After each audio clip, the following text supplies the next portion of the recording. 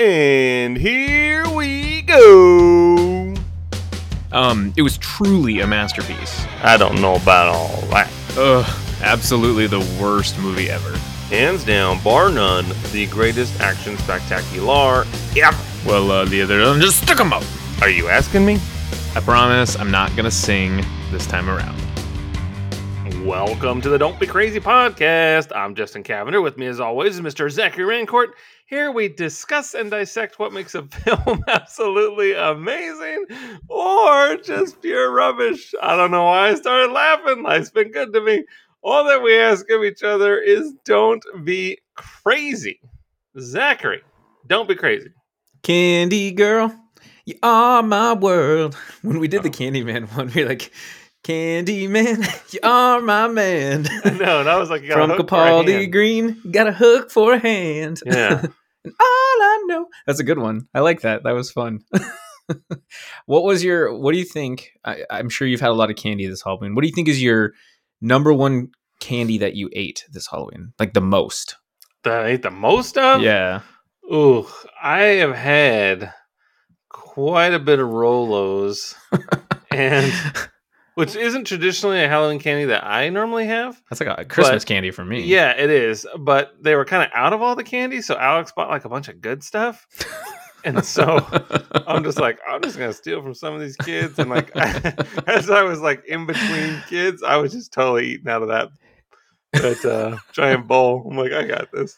Are they the individually wrapped Rolos, or is it like a pack of 3? It was like a pack of 3, but it was a million of them in this bowl. And I just was just going to town. So Those are so good. every pack I was eating, just multiply it by 3, and I'm just like, fuck, I ate a lot of rolls. But normally I have evidence. Normally there's like the tin foil that I can wrap and make a super like softball size fucking ball of tin foil, and I didn't have that. And normally that's sort of my barometer. That lets me know, hey Justin, now calm down. You might have had too many, but I just had wrappers, and that wasn't cutting it because there's just a bunch of like a crinkle sounds in my pockets.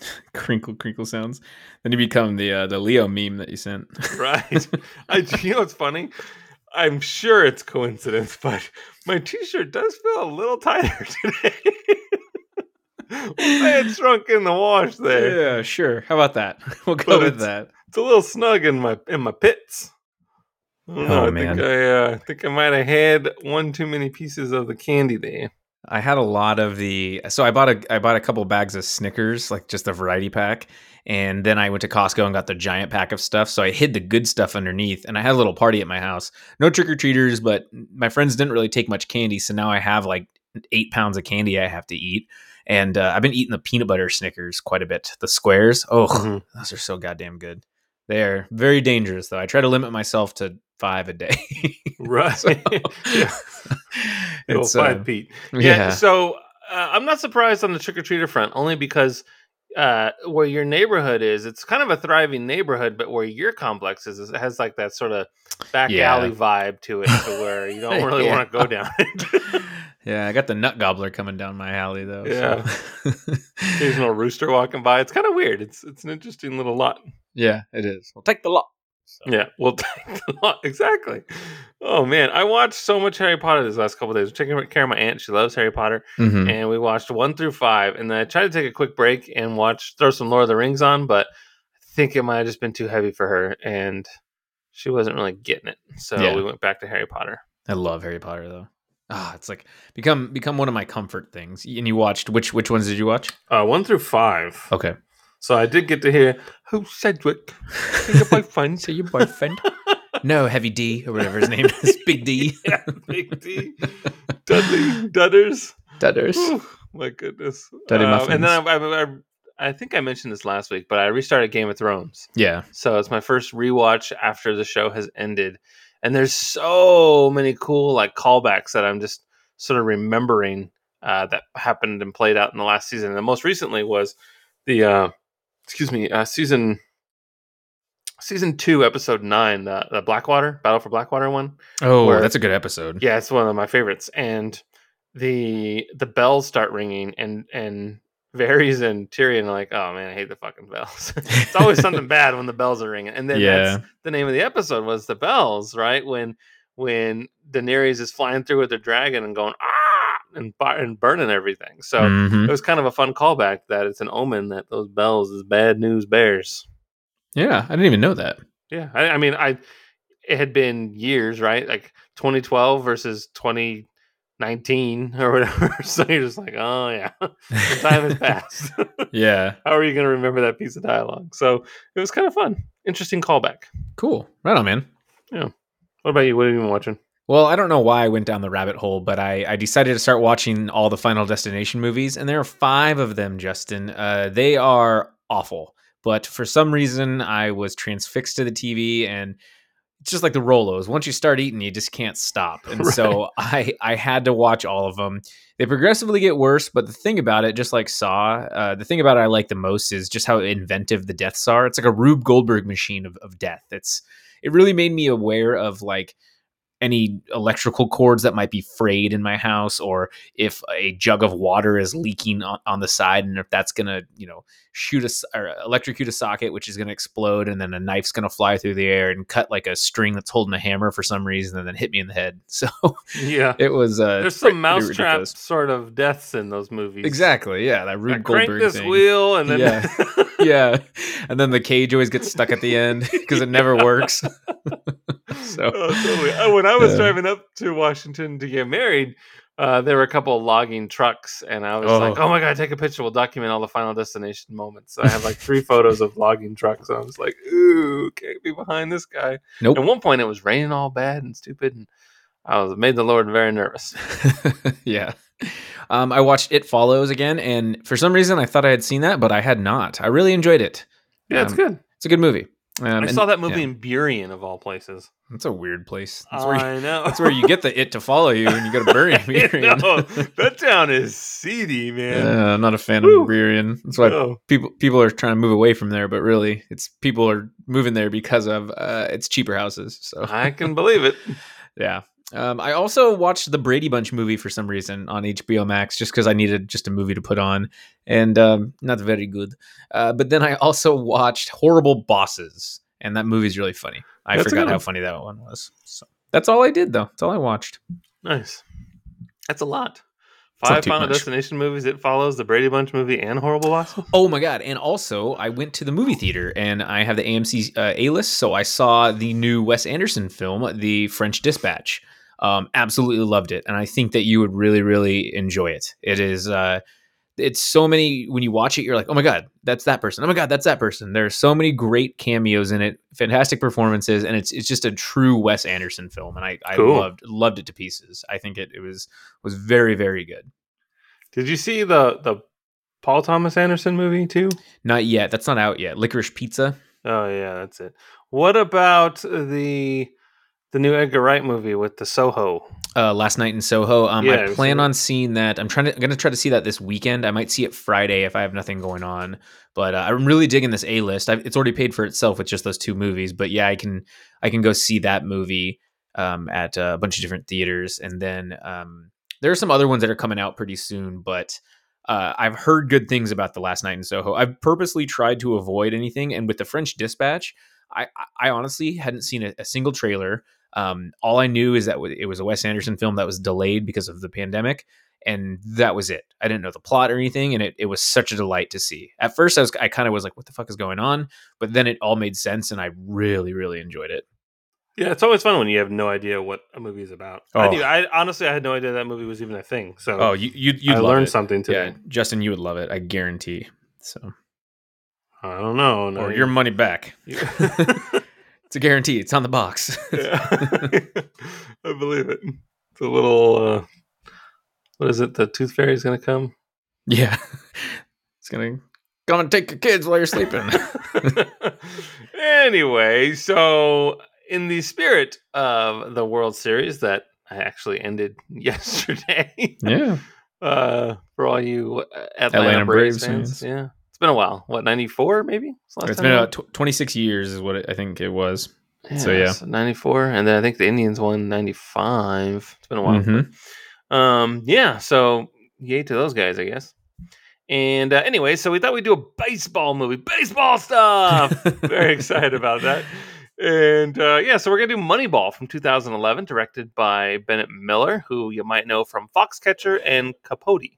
I saw Capote in the theater, and that is an uneasy movie. Yeah. I don't know if you've seen it, but it's a skin crawler kind of a movie.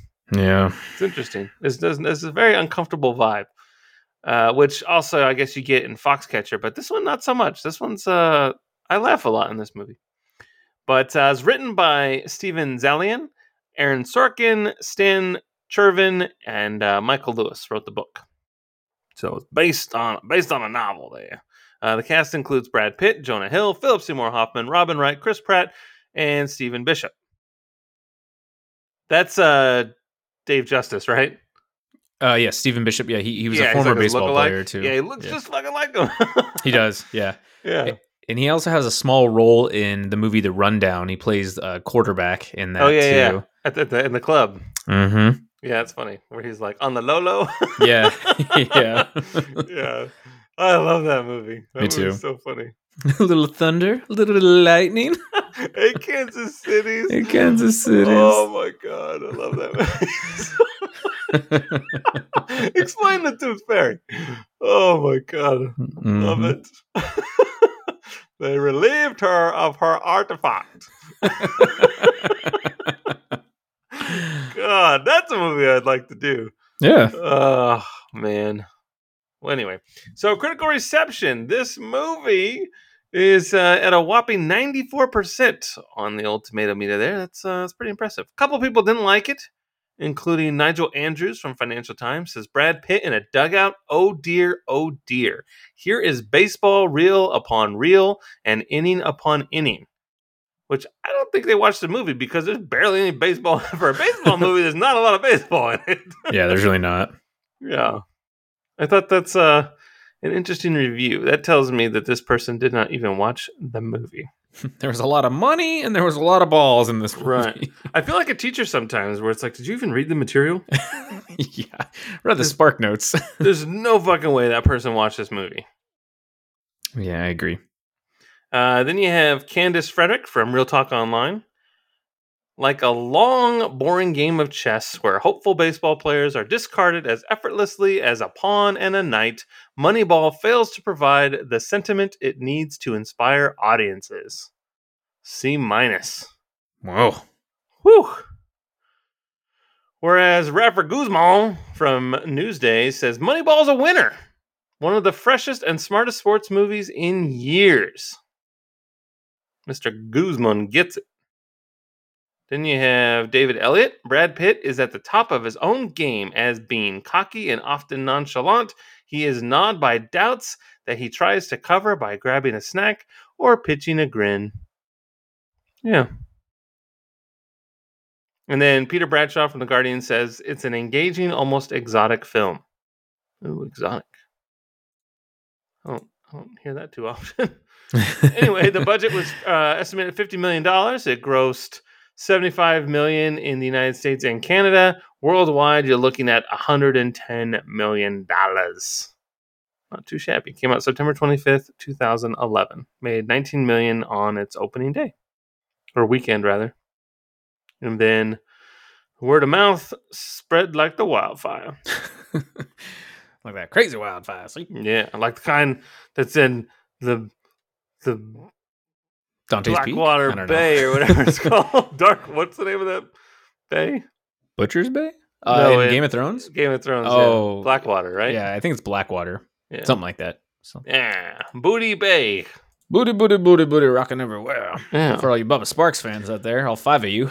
But so, real quick, there is a lot of trivia. I thought each thing was just so fascinating, so I just kept adding and kept adding and kept adding. So put $1 and I got a car. I put $1 and I got a car. I put $1 and I got a car. I was like, oh, that's pretty interesting. I'm gonna add that to the list. That's fine. I read through all of them last night, but I will read these. So here we go. Since there was no money to shoot in all the stadiums the Oakland Athletics visited, Dodger Stadium was dressed up as 8 different ballparks. Very cool. And 8 different hot dogs, too. The film's original director, Steven Soderbergh, love him, he's great, intended to have all the baseball players portray themselves. When Columbia Pictures dropped the film, the script was later rewritten and the new director, Bennett Miller, hired actors. I think the actors would have been better than having them play themselves. I don't know. I think so, at least. You think what? Actors should have... I'm glad that there were actors. Yeah. It's a craft, man. You can't just all of a sudden be an actor. I mean, some people can do it, but not everybody. Acting. I hate that. I know. Bennett Miller told a screening audience that A's assistant GM Paul De Podesta did not wish to have his real name used in the movie, but was very helpful during its making. While the filmmakers had no obligation to change his character's name to Peter Brand, they did so willingly. It's nice. Director Bennett Miller was so impressed with Karis Dorsey when she sang The Show by Lenka during her audition that he not only cast her as a protagonist's daughter, but let her sing the 2008 song twice in the movie, which was set in 2002, sacrificing its historical authenticity. Just a little girl caught in the middle. Despite suggestions in the movie that life is a game and love is just a riddle. You're such a loser, Dad. You're such a loser, Dad. Despite suggestions in the movie that Scott Hatteberg was a bad fielding first baseman, he ended the year with a fielding percentage of .994, higher than the league average for the position of .993. That's really important later. David Justice is played by Stephen Bishop, a former pro baseball player. Bishop was a career minor leaguer and as a Braves prospect was nicknamed Young Justice due to his physical resemblance and similar playing style to David Justice. The Oakland A's set a new American League record for consecutive wins with 20. The all-time Major League record is 26, set by the New York Giants in 1916, including one tie. Without ties, the record belongs to the 2017 Cleveland Indians with 22 straight wins. Bill James, noted as the statistical influence for the main character's analysis, is regarded by many to be the father of sabermetrics. This study of advanced baseball statistics is named after the Society for American Baseball Research, or SABR. Sabre. Under Mifflin and Sabre. Sabre. An organization to which James and other sabermetrics pioneers belong. The film puts a heavy emphasis upon on-base percentage, OBP, through concepts like WOBP, FIP, and BABIP. But those are not mentioned. I don't understand this YPMP. It's a hit song right here. It's a hit record. Oh boy. John C. Reilly quotes aside. Let's do this. All right. So here's a synopsis for anyone who has... What? Oh, go ahead. Before you do that, there's one thing like it's almost like a teaser synopsis, but there's a quote in the movie that starts the whole thing off where Billy Beane is in Stephen Schott's office, who's the owner of the Oakland A's, and he says, "Bill, we're a small market team, and you're a small market GM. I'm asking you to be okay not spending money that I don't have, and I'm asking you to take a deep breath, shake off the loss, get back in the room with your guys, and figure out how to find replacements for the guys that we lost with the money that we do have." Boom. Moneyball. That's like literally the movie. Yeah, it really is. And I thought that as he was saying, I'm like, well, that's the whole movie, Shot. So I thought that was kind of funny. Okay, well, here is the full synopsis. But Billy Beane, he is the general manager of the Oakland Athletics, is devastated by the team's loss to the New York Yankees in the 2001 American League Division Series. With the impending departure of star players Johnny Damon, Jason Giambi, and Jason Isringhausen to free agency, Beane needs to assemble a competitive team for 2002 with Oakland's limited budget. During a scouting visit to the Cleveland Indians, Beane meets Peter Brand, a young Yale economics graduate with radical ideas about how to assess player value. Beane tests Brand's theory by asking whether he would have drafted Beane out of high school, though scouts considered Beane promising, his career in the major leagues was disappointing. Brand admits that, based on his method of assessing player value, he would not have drafted him until the 9th round. Impressed, Beane hires Brand as his assistant GM. The scouts are hostile towards the strategy, and Beane fires head scout Grady Fuson after a heated confrontation during which he accuses Beane of destroying the team.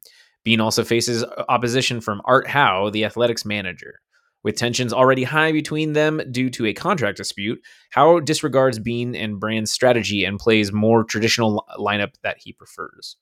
Early in the season, the Athletics are already 10 games behind first, leading critics to dismiss the new method as a failure. Brand argues their sample size is too small to conclude the method does not work, and Bean convinces team owner Steven Schott, is it Schott or Scott? I think it's Schott, to stay the course. Shot. There you go. Everybody! In order to get help on defense, Bean trades Jeremy Giambi to the Phillies for John Mabry and also trades the lone traditional first baseman Carlos Pena to the Tigers. So Howe has no choice but to play the team Bean and Brand have designed. 3 weeks later, the Athletics are only 4 games behind first. Before the trade deadline, Bean acquires relief pitcher Ricardo Rincon from the Indians, and on August 13th, the team starts a winning streak.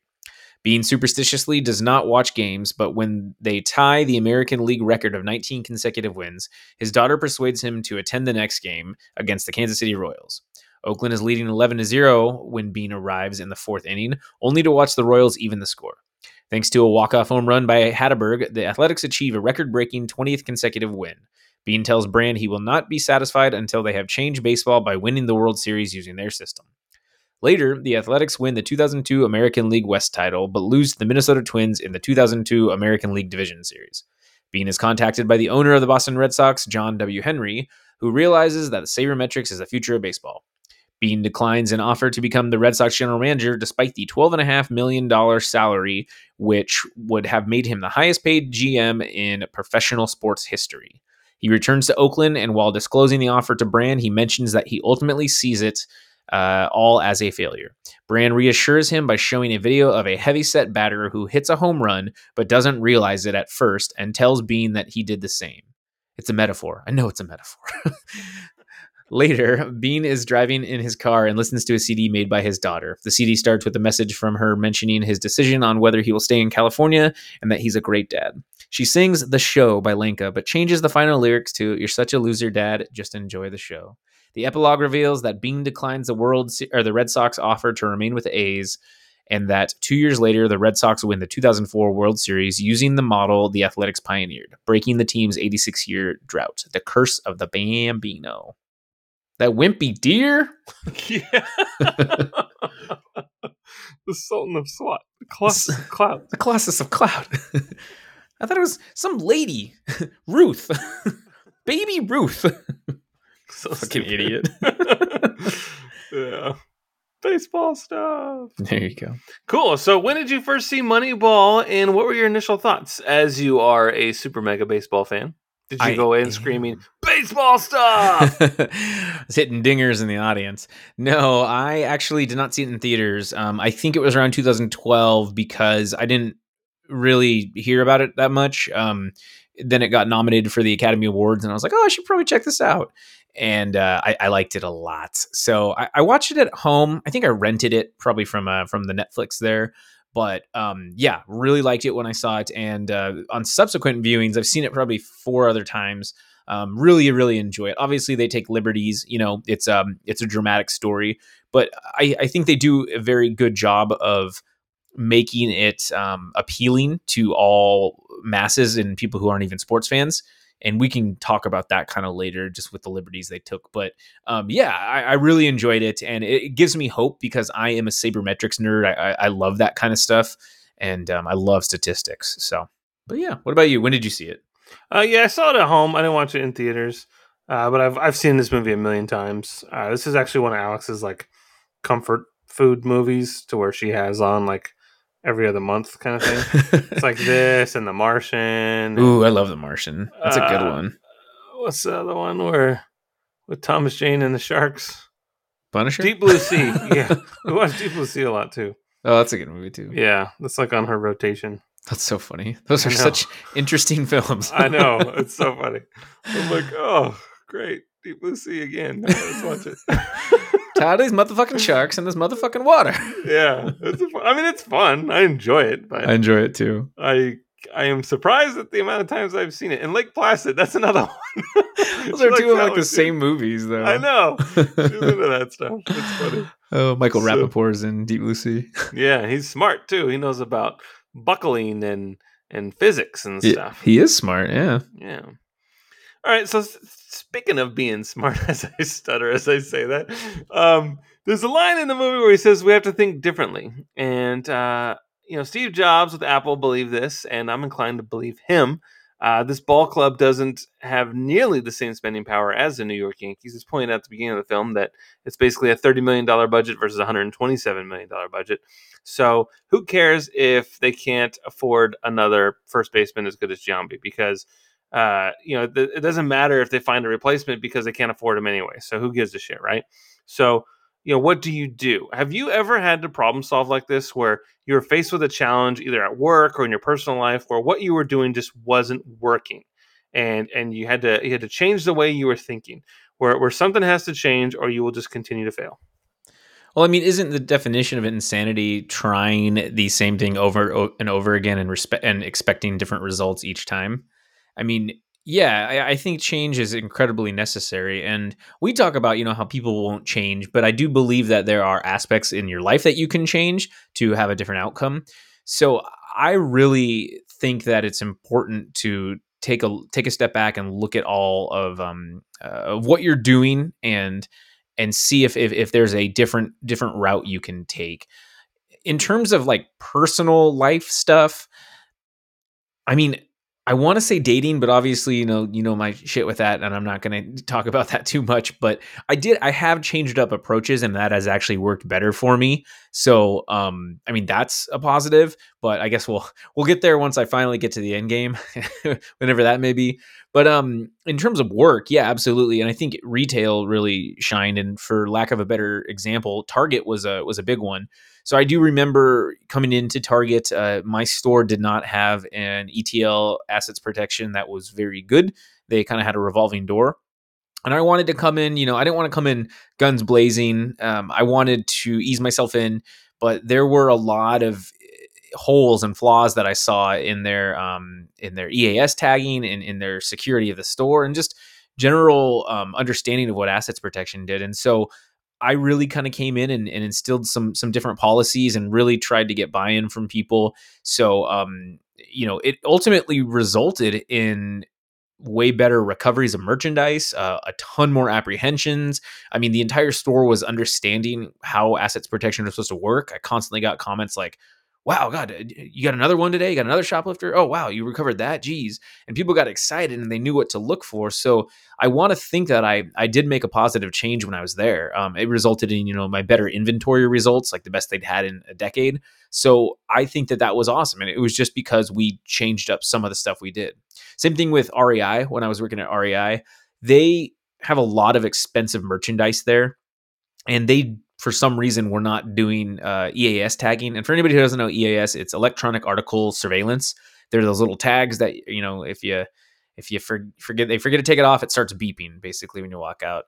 And we didn't have anything tagged up, and we were in downtown Seattle at REI. People would just grab things and walk right out. So in order to prevent some of that, I got a tagging program underway and was really trying to get the leaders to buy in, and it did result in more product being kept in the store. We had stronger recoveries. We were able to really deter some theft, and I created slideshows on this and data on this, and I showed people how it worked. And it's funny because after I left REI, they were a bunch of management were so hesitant about locking things up. And then I go back into the store, a couple of years later, and boom, everything's locked up. So I want to believe that I was pioneering something there. I was the Billy Bean of EAS stuff during that time. So,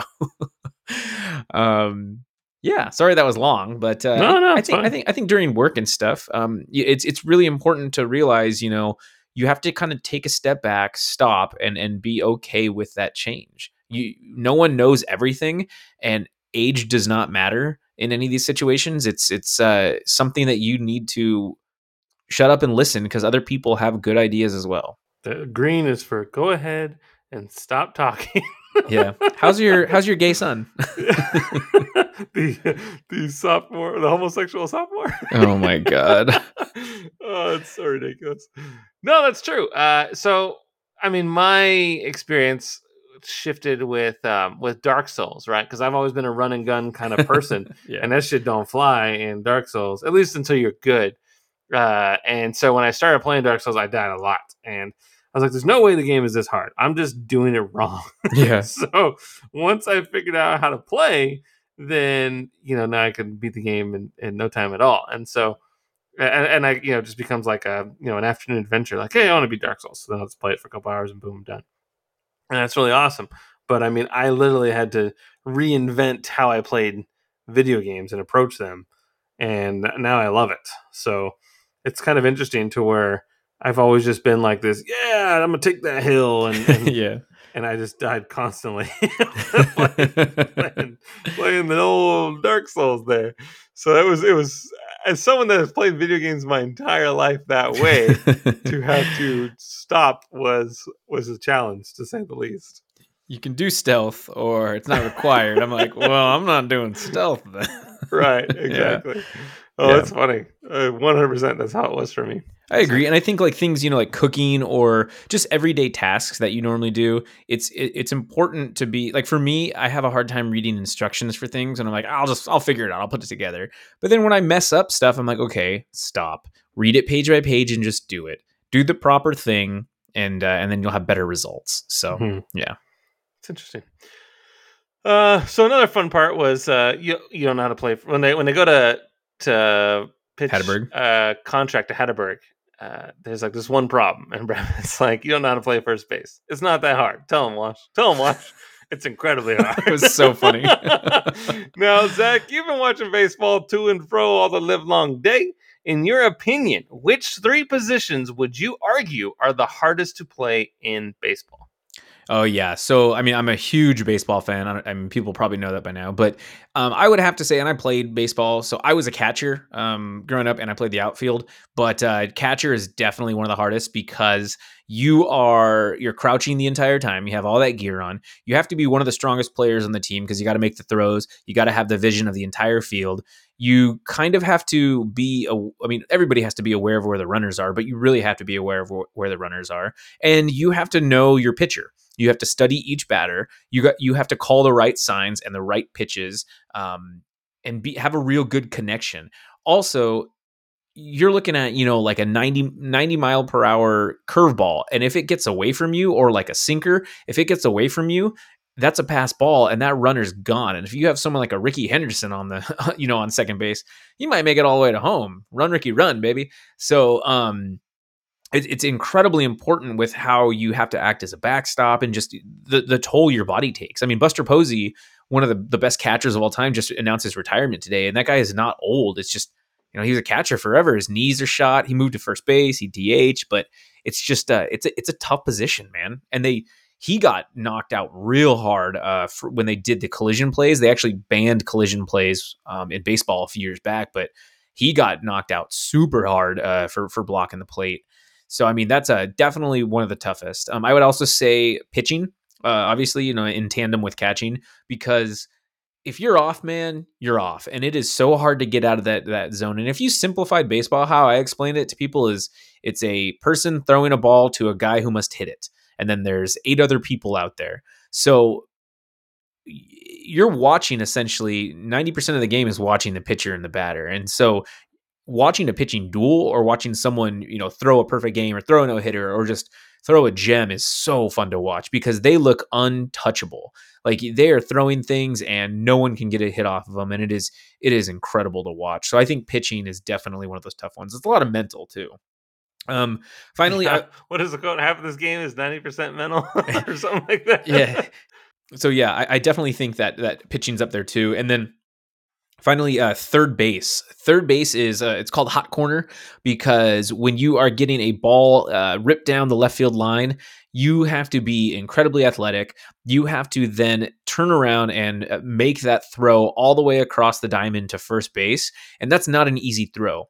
Alex Bregman had an amazing catch last night in Game 6, where he robbed a single from Soler, and it was a great diving stop. He got up, he threw a one hopper to first base and got Soler out. And it was awesome. I mean, I've seen some amazing plays from, Kyle Seager, Evan Longoria, so many good third basemen out there. And it's definitely a tough position to play, for sure. And usually that's why you usually have a stud like Manny Machado and stuff play third. Maybe not so much this year, but still. So those are my 3 positions: third base, catcher, and pitcher. Nice. Ricky Henderson actually is crushing the leaderboards with most steals.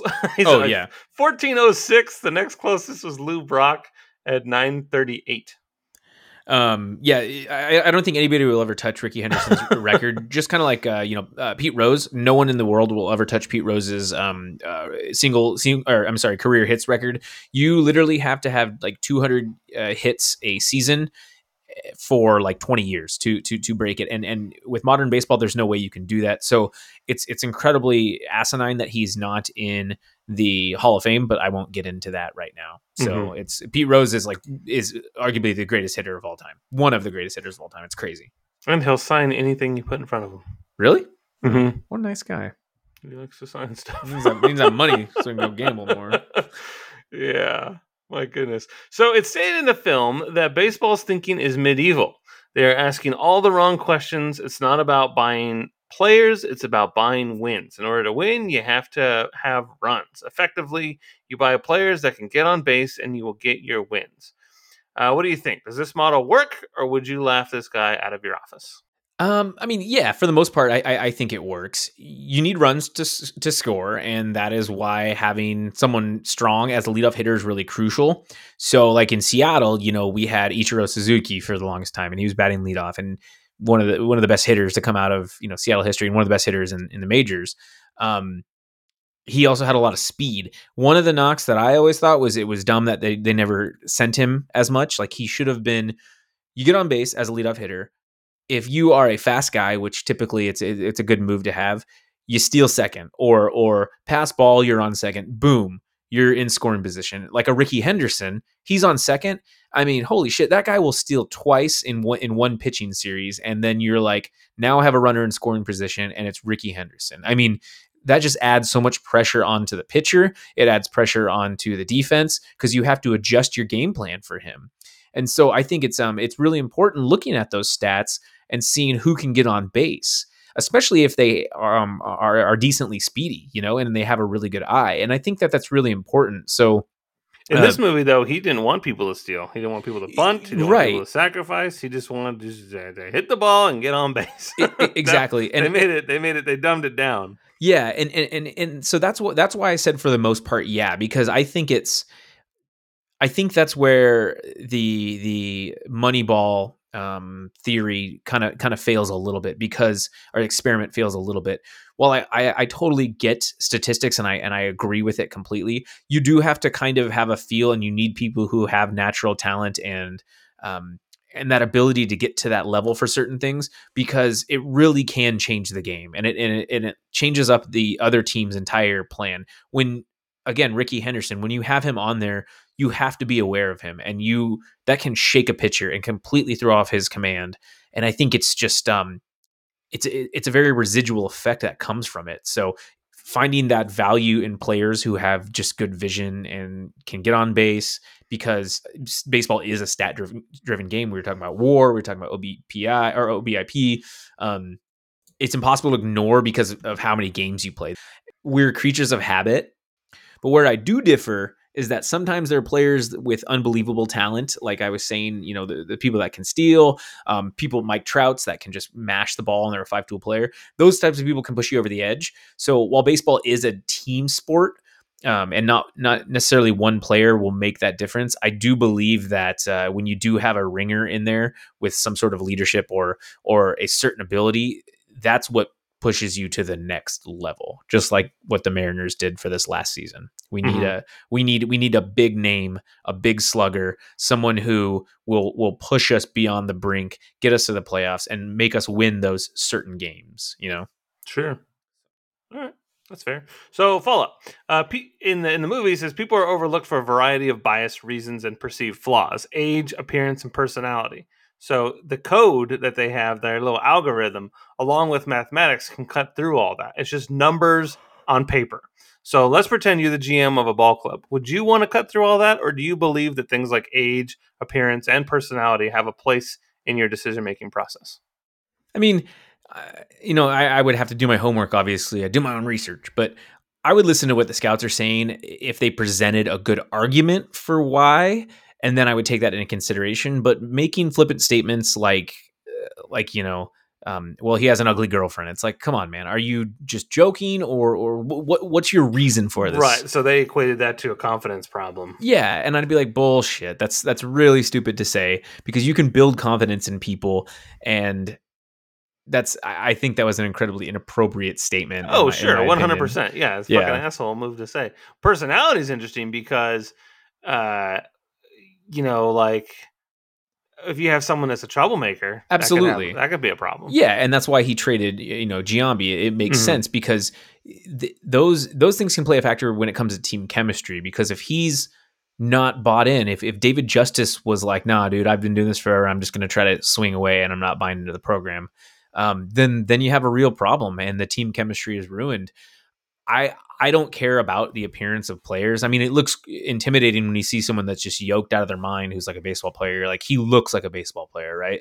But I do care about their confidence instead, and how they would handle something like a strikeout.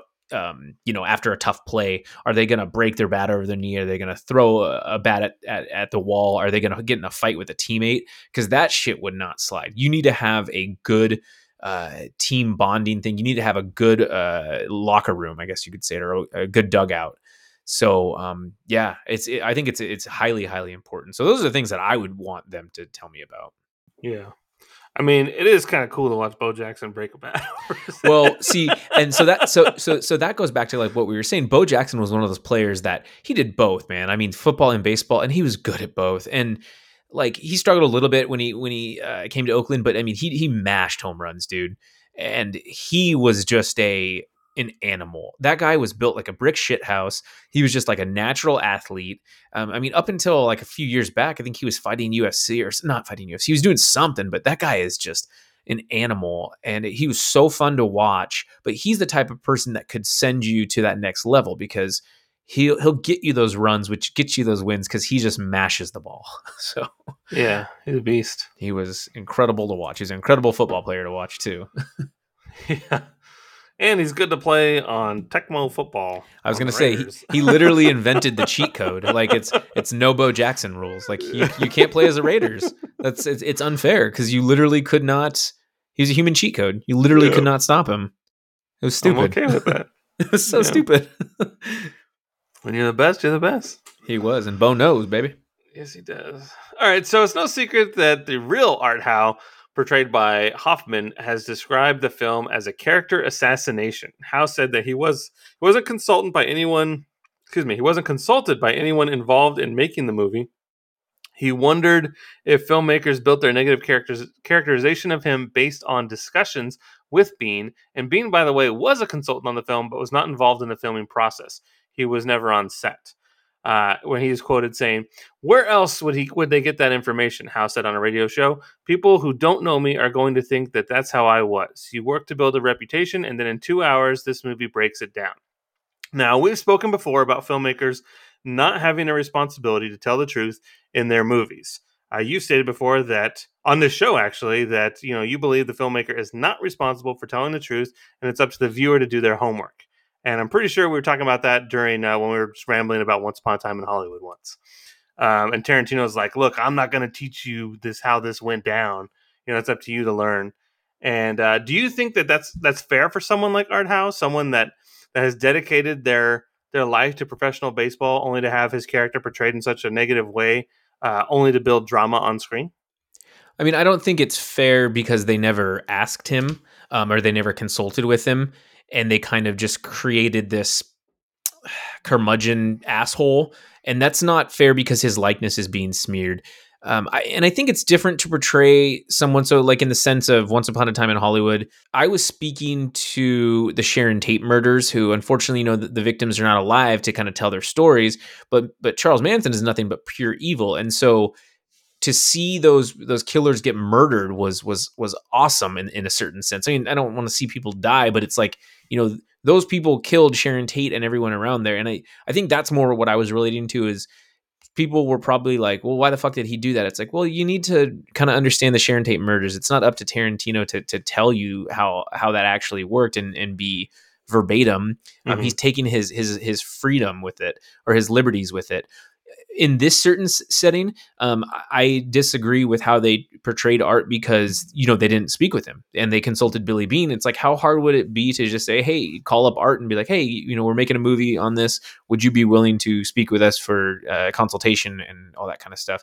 And I don't know, if he would have told them to pound sand, then it's like, well, you know what? We reached out to him and we tried, but I do feel bad for Art because most people, after seeing this, who probably have no idea who he is, think that he's Philip Seymour Hoffman for some reason, and they looks just like yeah, and they think that and they probably think that he's a huge dick. But you know what? I mean, unfortunately, that's sports, and I'm sure Art is used to this because I'm sure there were games when people are like, Art Howe's a fucking idiot. He doesn't know how to coach this team. Blah blah blah blah blah. They took their jobs. So get out. Yeah. Napoleon, you can leave. Yeah. So I just it is a bummer, and I really do feel bad in the situation for this because they didn't reach out to him. So I think that's a little different than Tarantino knowing a story and be like, why would I ever talk to Charles Manson? I'm going to make it this way. So if that makes any sense. He got the same feedback with Bruce Lee, right? His portrayal of Bruce Lee. Yeah, and that one was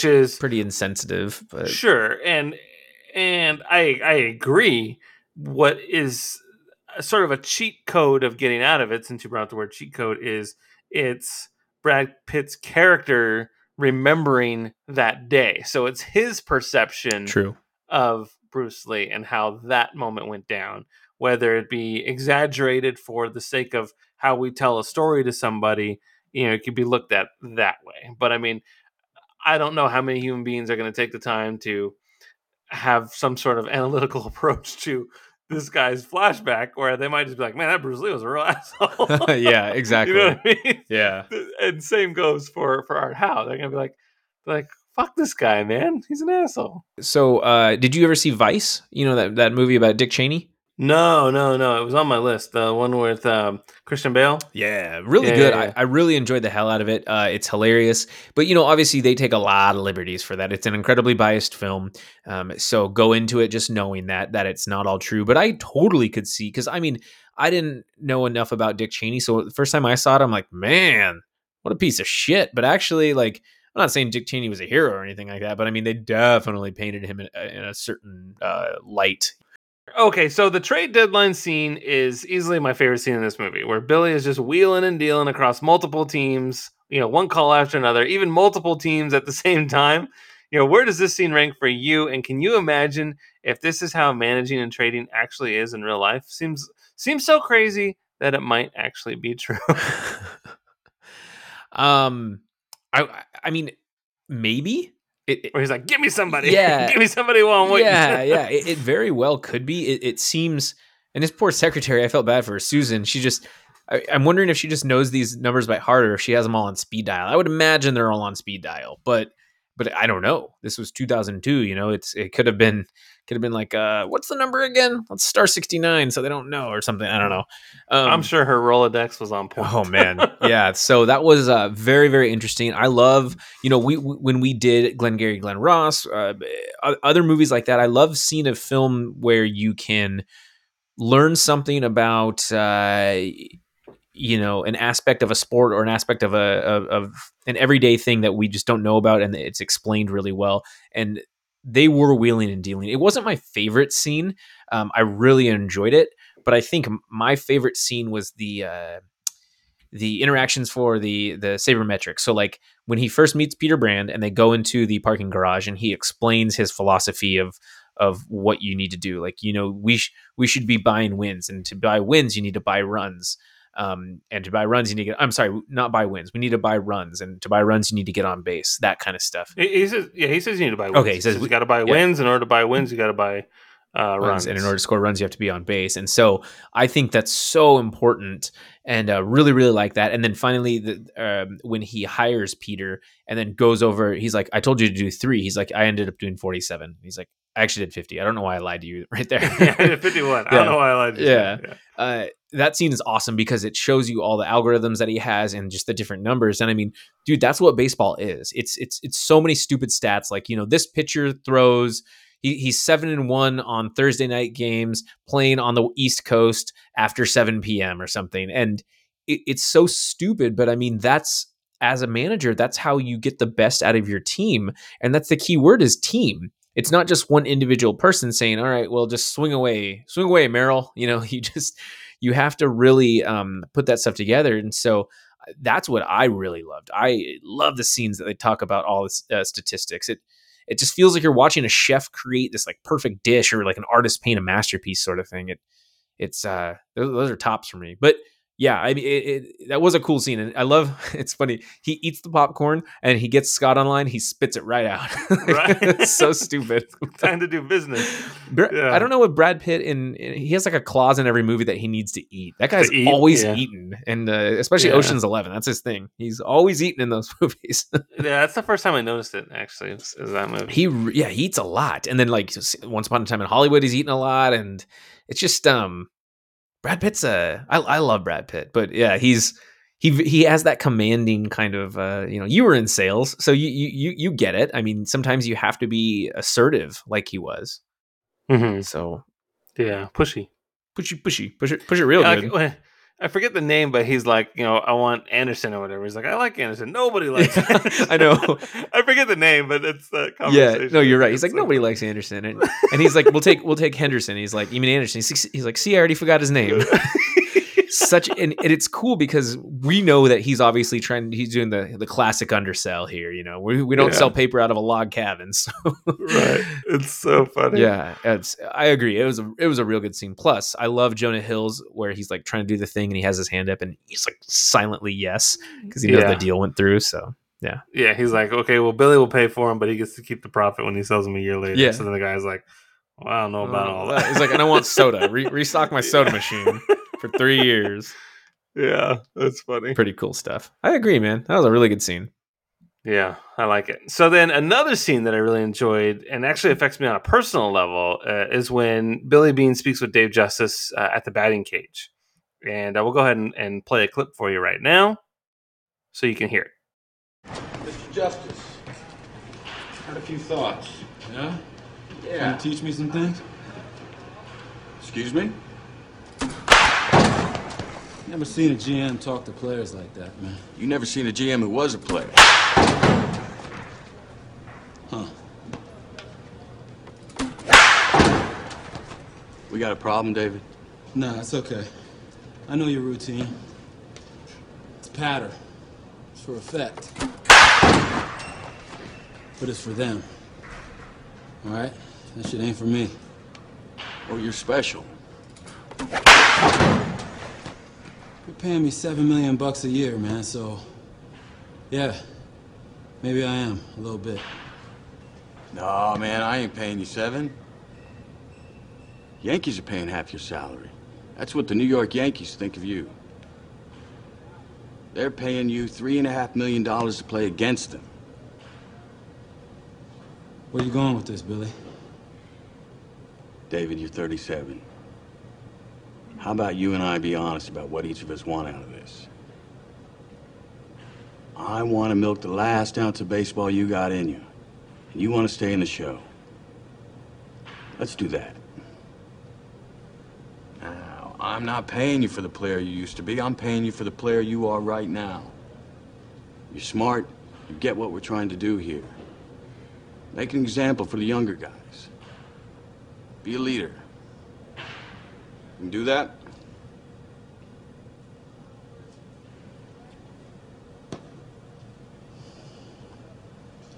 All right. I got you. We're cool? We're cool.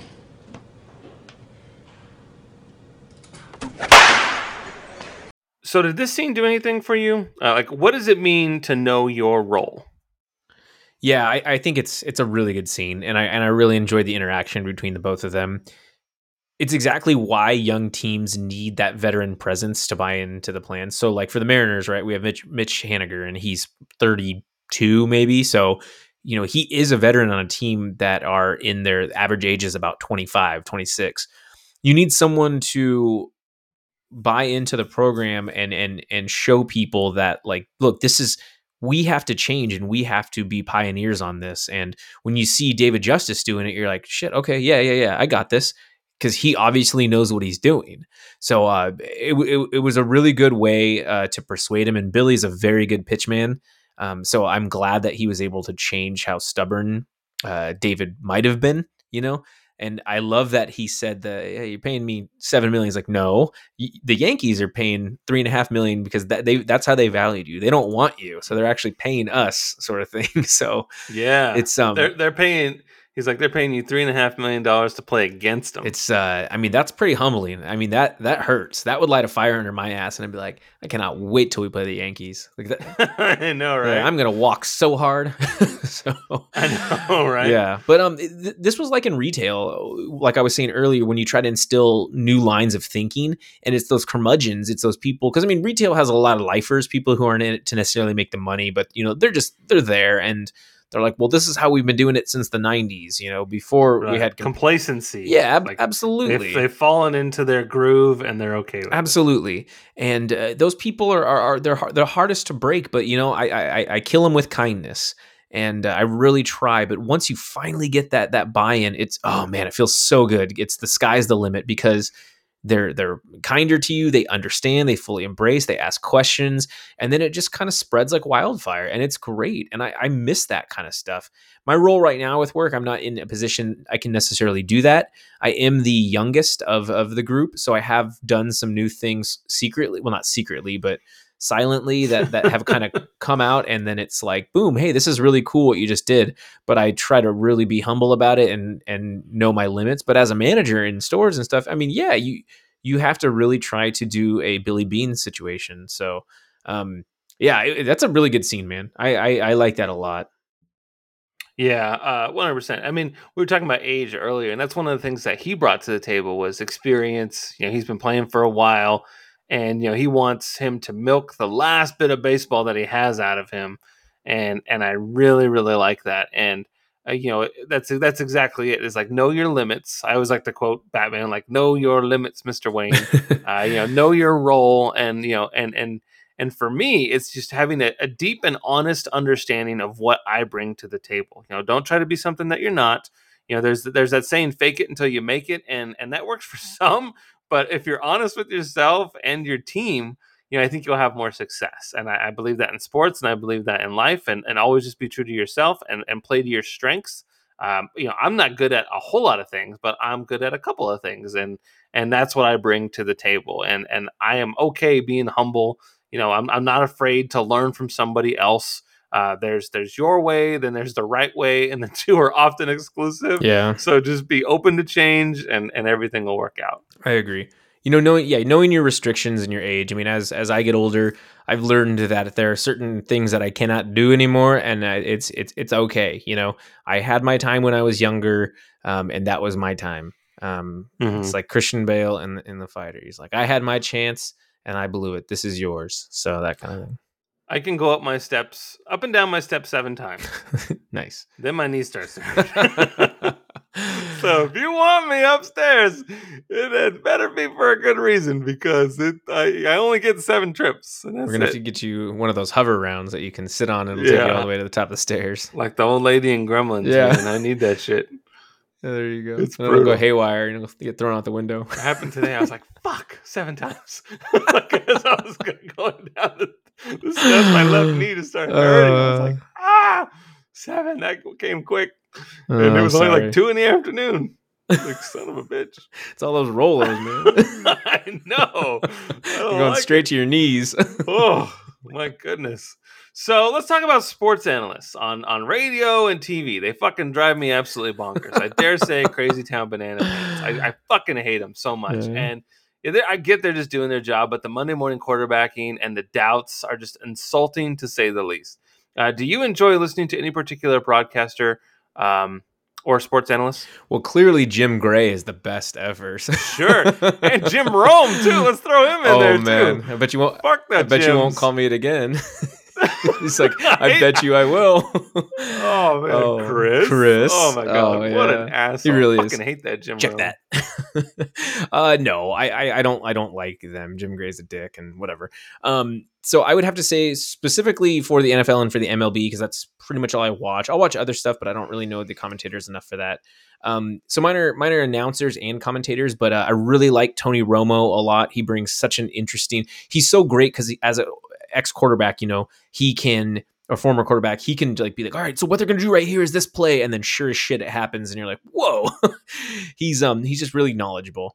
Louis Riddick is really great too on Monday Night Football. He's more of a secondary role, but I really appreciate his analysis, I should say. Steve Rabel is the radio announcer for the Seahawks, and man, he's good. He just is so elevated. It could be like a 1 yard run, and his voice gets so high and so excited. It's great.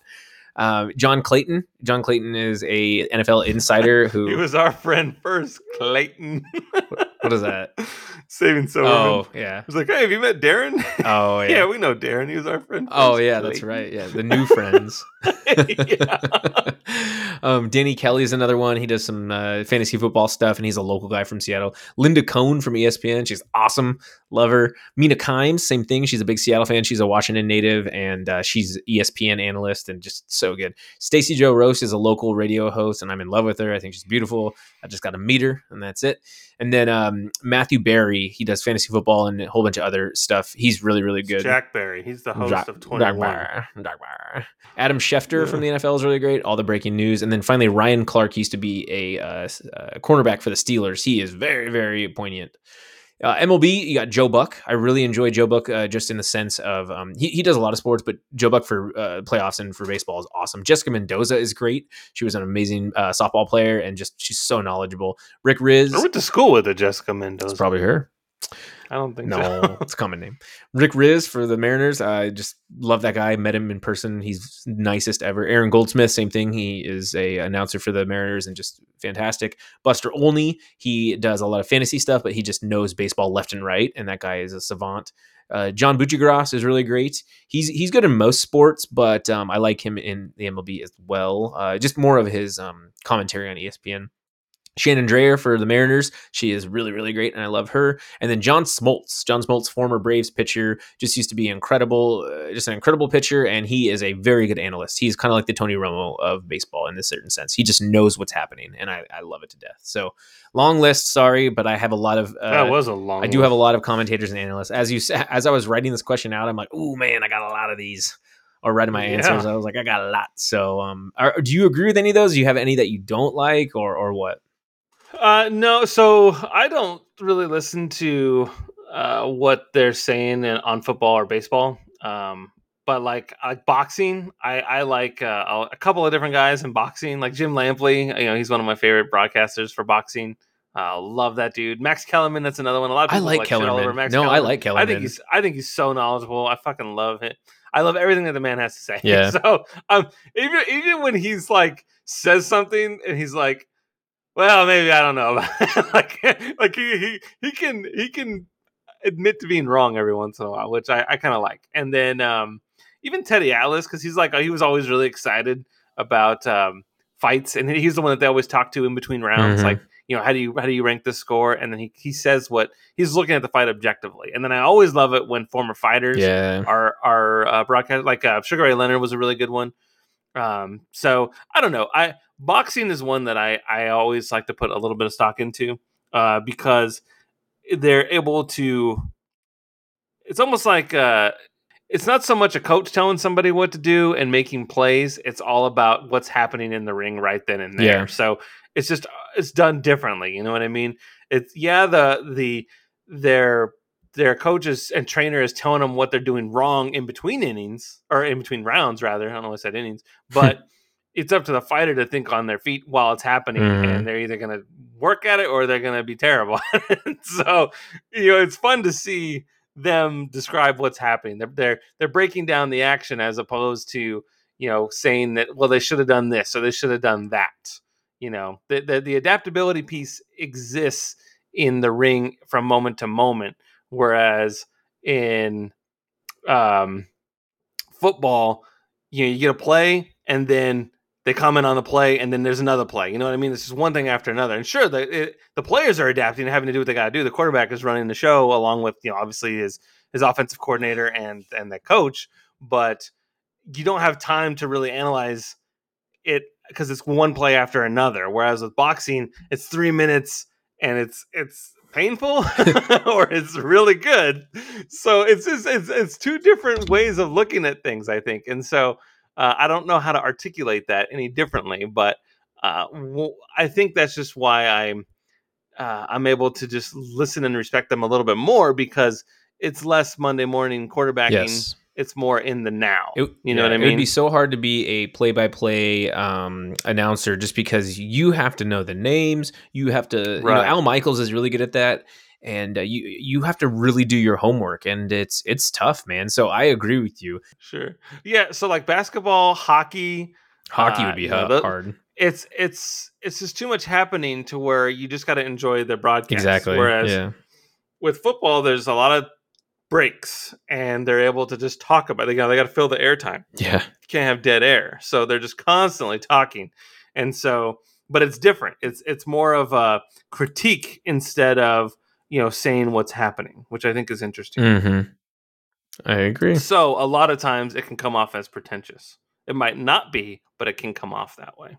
Like, what do you know? You're just sitting in a fucking booth. You don't know. You don't know. You don't know. You're just whistling Dixie here. Still gonna need the $2, sir. Yeah, there's a lot of that. And then some of the filler is just, I talked to so and so today, and they felt pretty good. Yeah, I can't stand that, and I can't stand when people are like, "Well, I texted Brett Favre earlier today, and he told me," and I'm like, "Fuck off, dude! You're just you're making this about you," and you're like, "Yeah, I get it that you have pull and you can talk to these people."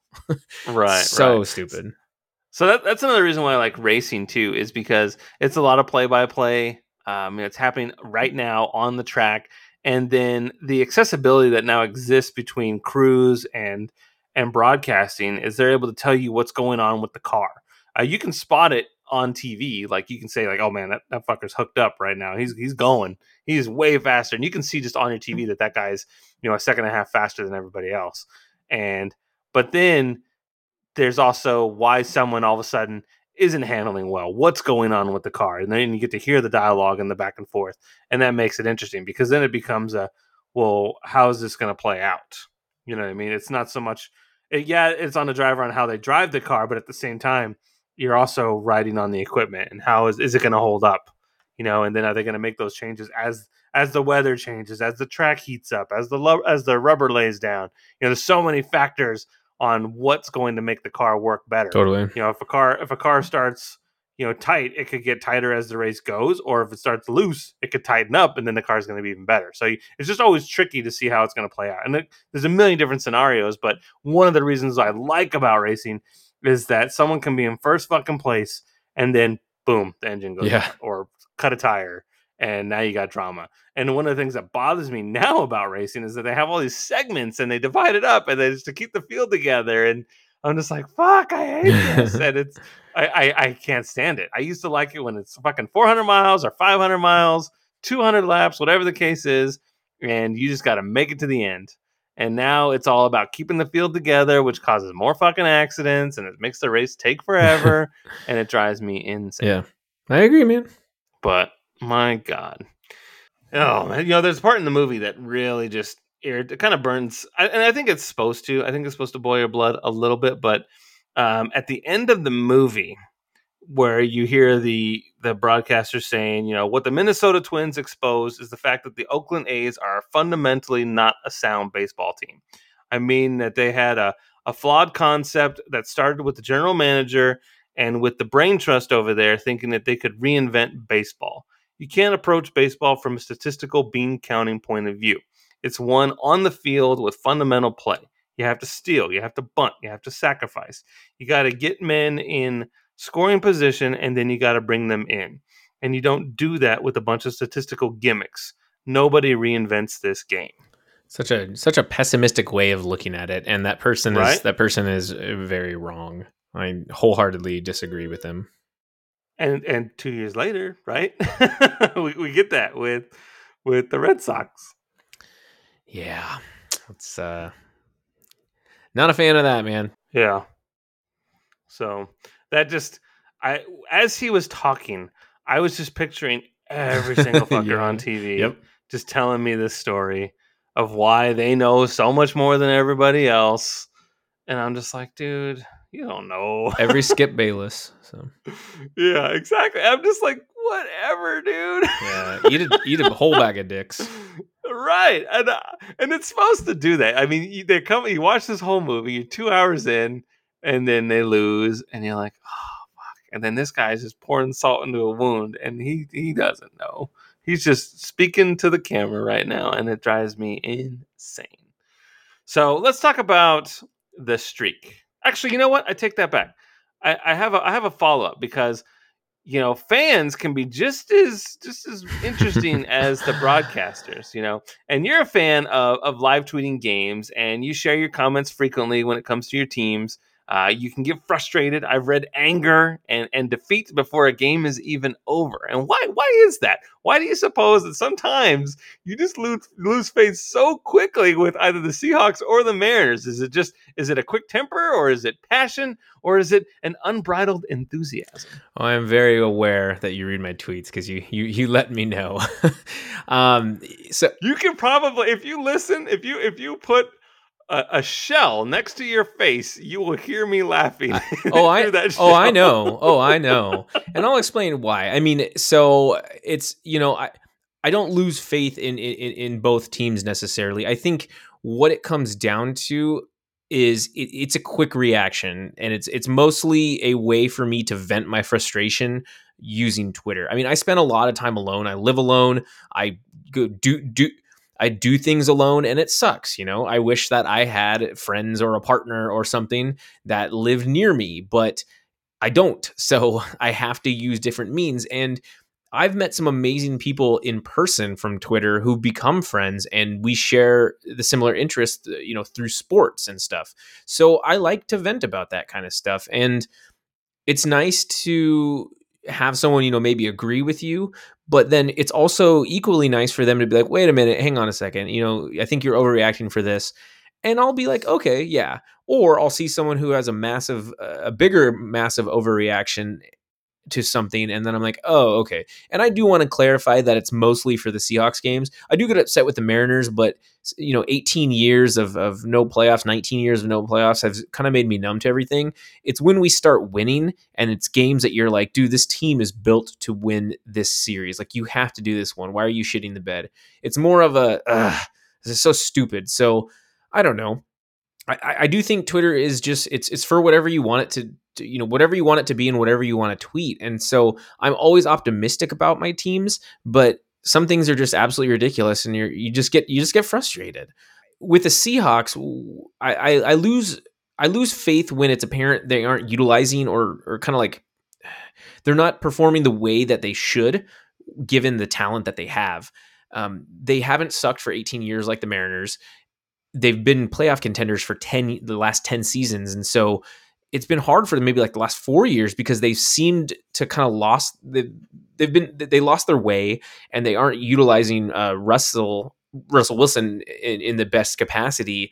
So it really bugs me. And I mean, I get passionate about sports, but never to a point where it ruins my life. I mean, I'm not going to, stew in my own filth, or it's not going to ruin my day necessarily. I've gotten a lot better throughout the years. So I don't know. It's funny you say that I do tweet a lot about sports, because I mean, I don't think I do anymore as much. I definitely have learned to curb it, but I will be like, God damn it, that's so stupid. That's game.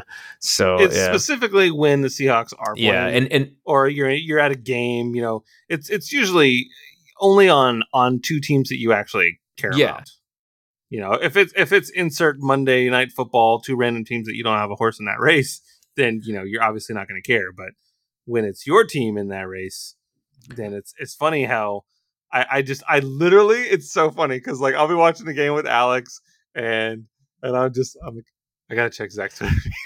I know you do. I wait like 2 or 3 minutes after something, like after a fumble or after an interception. I'm like, okay, and go.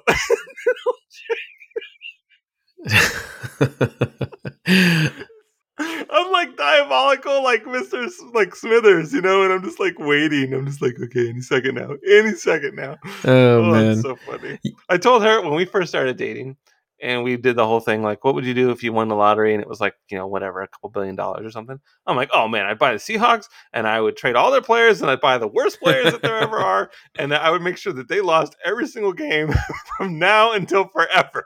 She's like, why? You're so mean. I'm like, dude, it's the fans, man. Yeah. I can't stand the Seahawks fans. That is my diabolical plan for Seattle.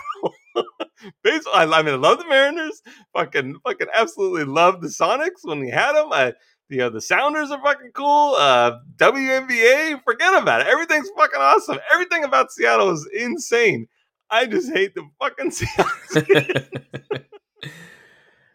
I agree. It's very toxic, the Seattle fan base, but I mean, I am a true fan, and I think you said, I only do it for the Mariners and Seahawks, and that's accurate. It's because they're very special to me. I mean, the Mariners especially, like they're totems for my father, and so it's something that reminds me of him, and that's why I really love sports, and that's why I take it. I'm very passionate about it, but it's not going to ruin my day. And for me, yes, I completely agree, and I'll be the first. I'm a huge Seahawks fan, but I'll be the first one to be like, I fucking hate Seahawks fans, because we're seeing it right now with us playing like shit, and people are jumping ship.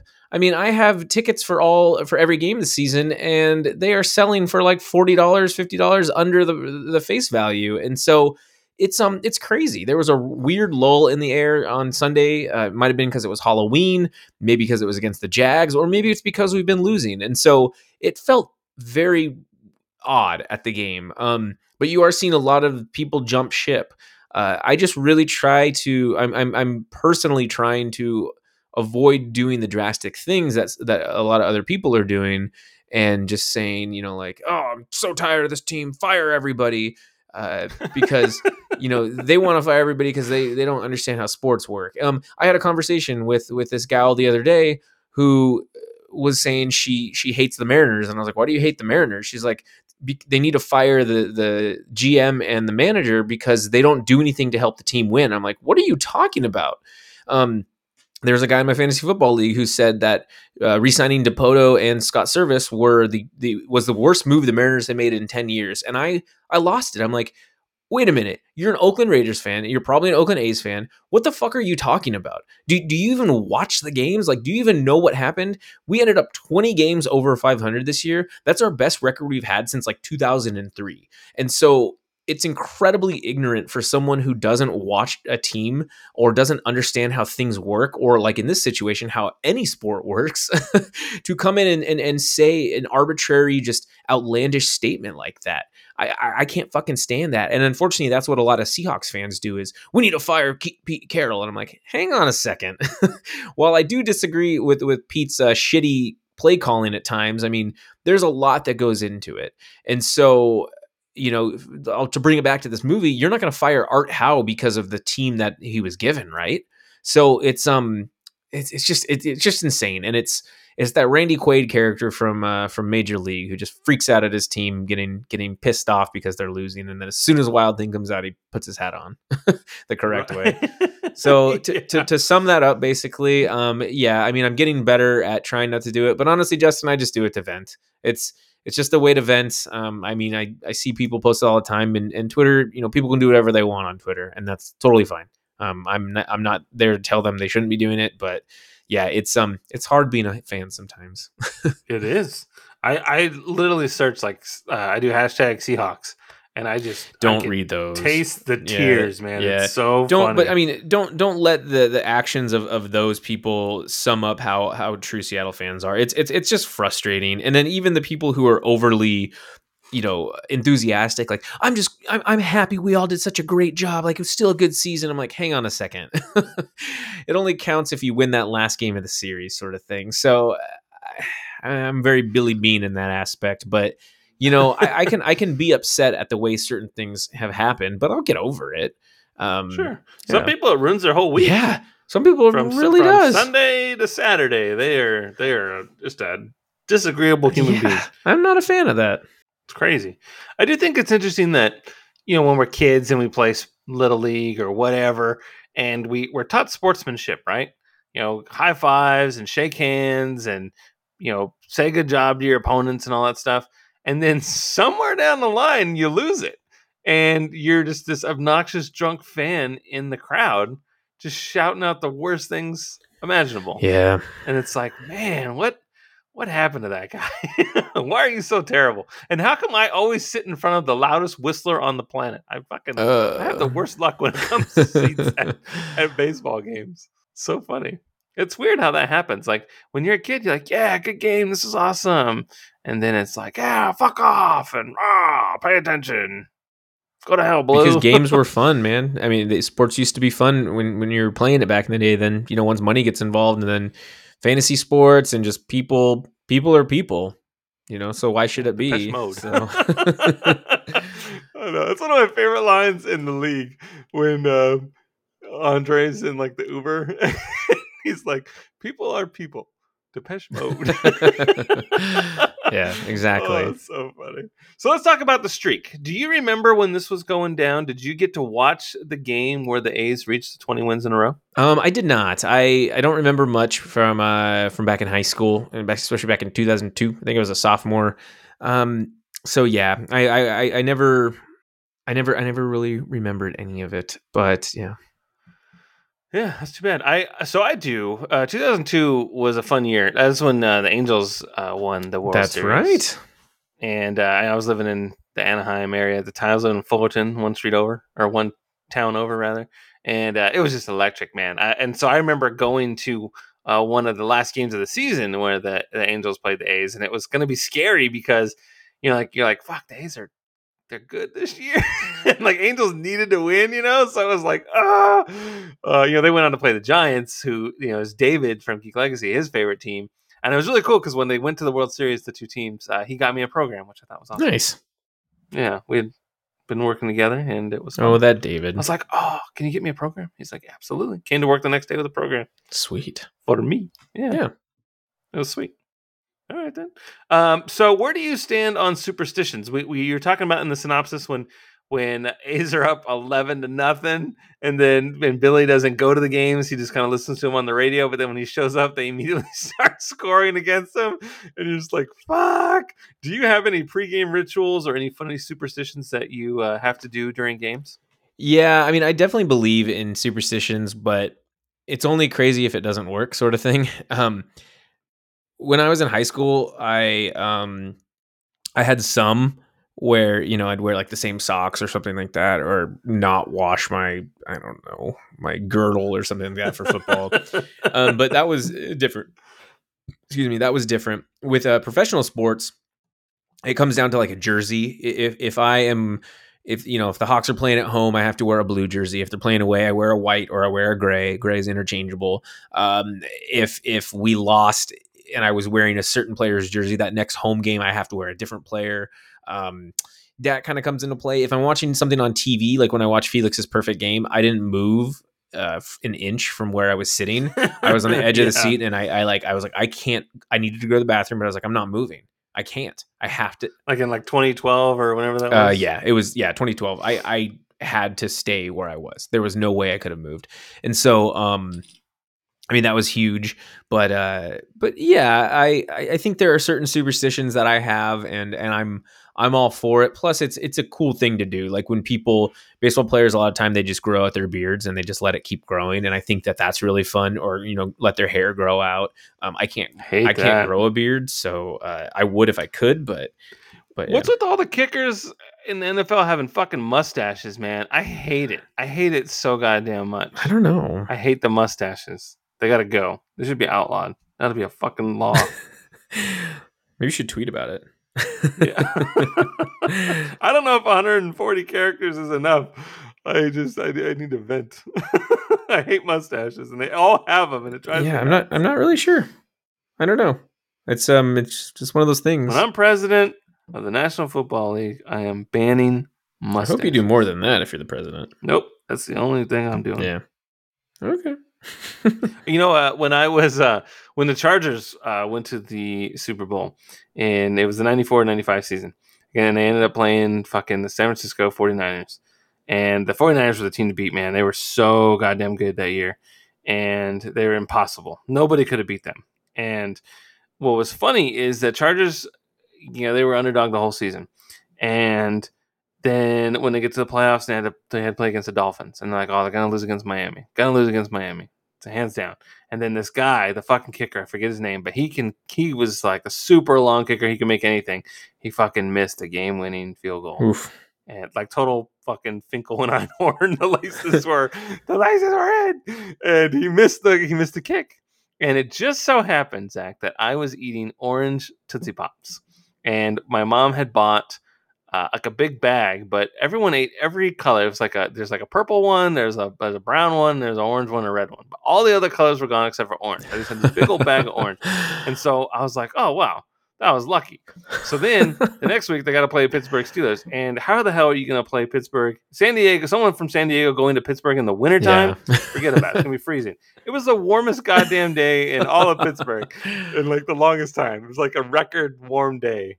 And I'm sitting there eating my orange fucking Tootsie Pops. I'm like, dude, it must be the Tootsie Pops. But I got a little overzealous. And the Chargers beat the fucking Steelers. But I had ran out of orange Tootsie Pops. You get to the fucking Super Bowl, the opening kickoff, 49ers score. I'm like, shit, we got to go get some orange Tootsie Pops. Stat. Yeah, this is we're at critical mass right now. This is bad news bears. And they didn't win. Oh, man. But you son of a bitch.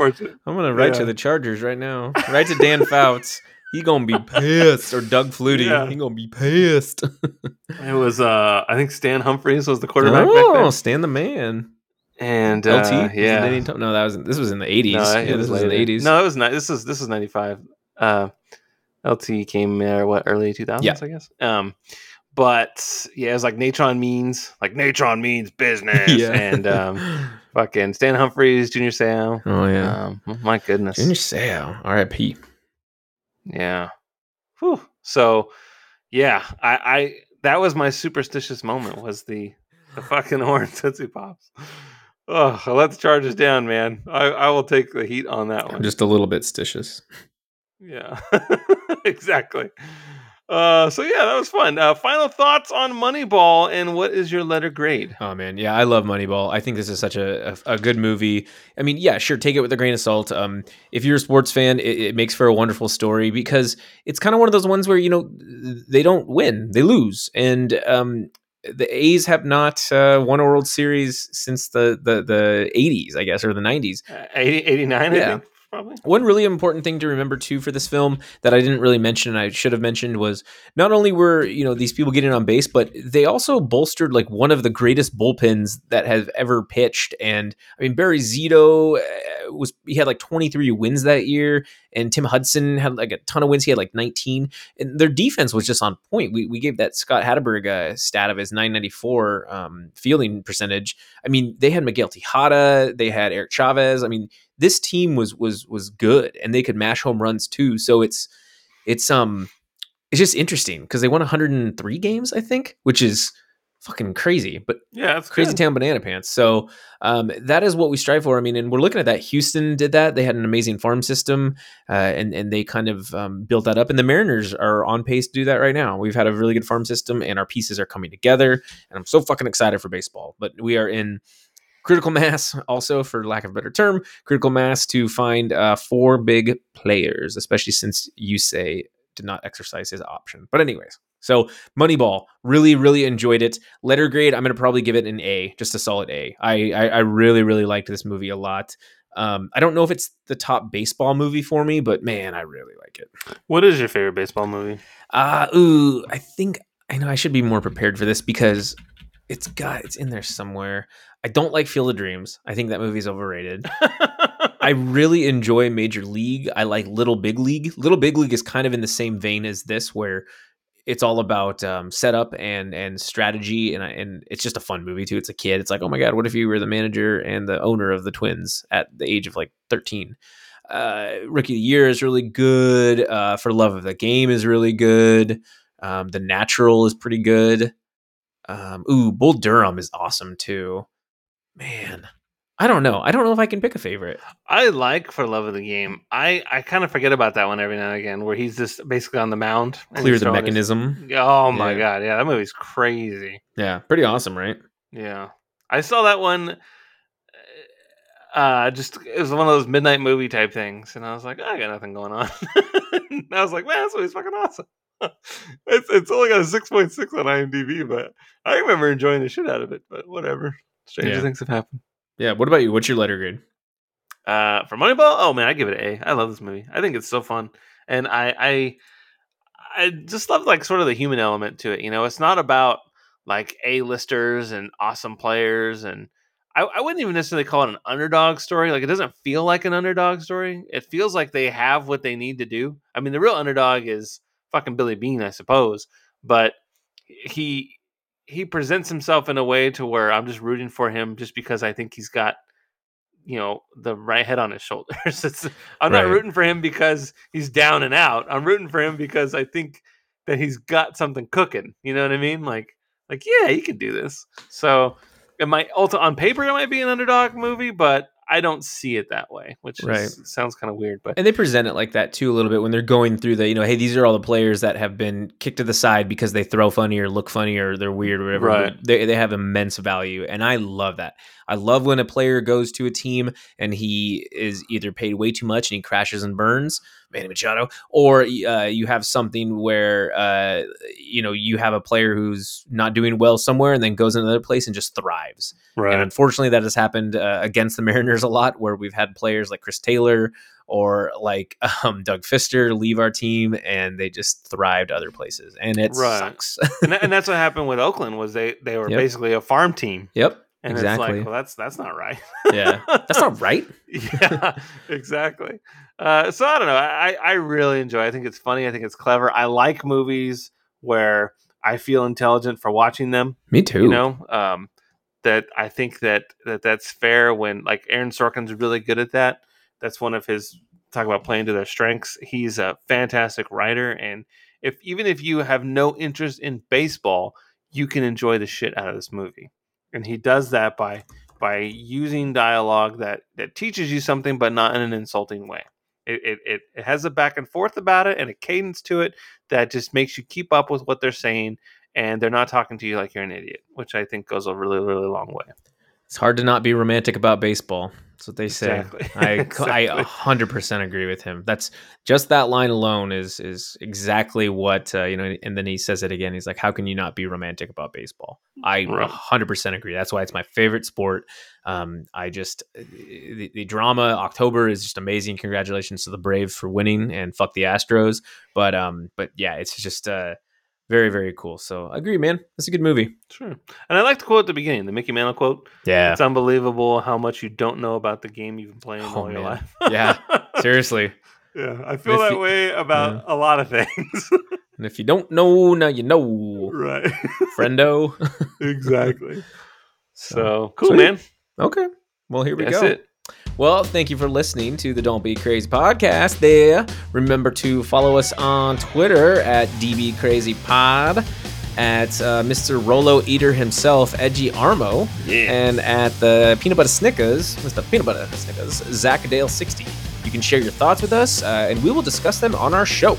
You can even tell us what movie you think we should watch for our next episode. We love recommendations. Just please make sure that it is streaming. I messed up and forgot the month changed, and the movie we wanted to do was not there. So that's on me. But if you go ahead and listen to us on Apple Podcasts or any of the other platforms on Apple Podcasts, scroll all the way down and give us a 5-star rating if you like it. It really helps us. Please also be sure to check out the Geek Legacy podcast with David, Randy, and Justin. I have not read or listened to their entire episode, but they just did a breakdown on Dune and their reviews on it, and should be fun. We did a review on Dune. I know, but you guys did a reaction also, and you were talking about it. And we can go spoiler free too. I thought it was funny when you were like, "It's called Dunes," the sequel. Did I go into it? Oh yeah. I thought that was pre-show. I didn't. It's that so was funny. I was gonna take that out. I was like, that was so stupid. But then I thought that I was like, nah, we've had that conversation before the show started. No, That's I laughed, so and then David was like, "Dune 2, Dune harder." Oh my god, I can't believe I left that in there. Oh, it was funny. I didn't even funny. listen to the episode. I convinced myself that conversation happened before we started recording. Oh, I laughed. I was laughing and laughing. I thought it was so funny. So, yeah. Just please don't be crazy. Thank you for listening. Thank you so much.